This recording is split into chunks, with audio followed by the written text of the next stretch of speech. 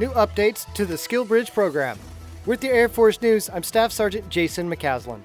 2 changes implemented to the SkillBridge program will impact both airmen and guardians preparing for retirement or separation.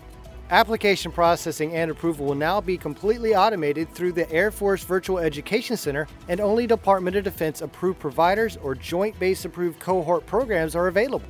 The program provides an opportunity for service members to gain civilian work experience through specific industry training, apprenticeships, or internships. Russell Fraze, Force Development Director, says they want members to have the skills they need to successfully transition to civilian employment. These changes give participants in the SkillBridge program a single consolidated source of information, as well as a database of more than 1,100 providers that are routinely reviewed by the DoD. That's today's Air Force News.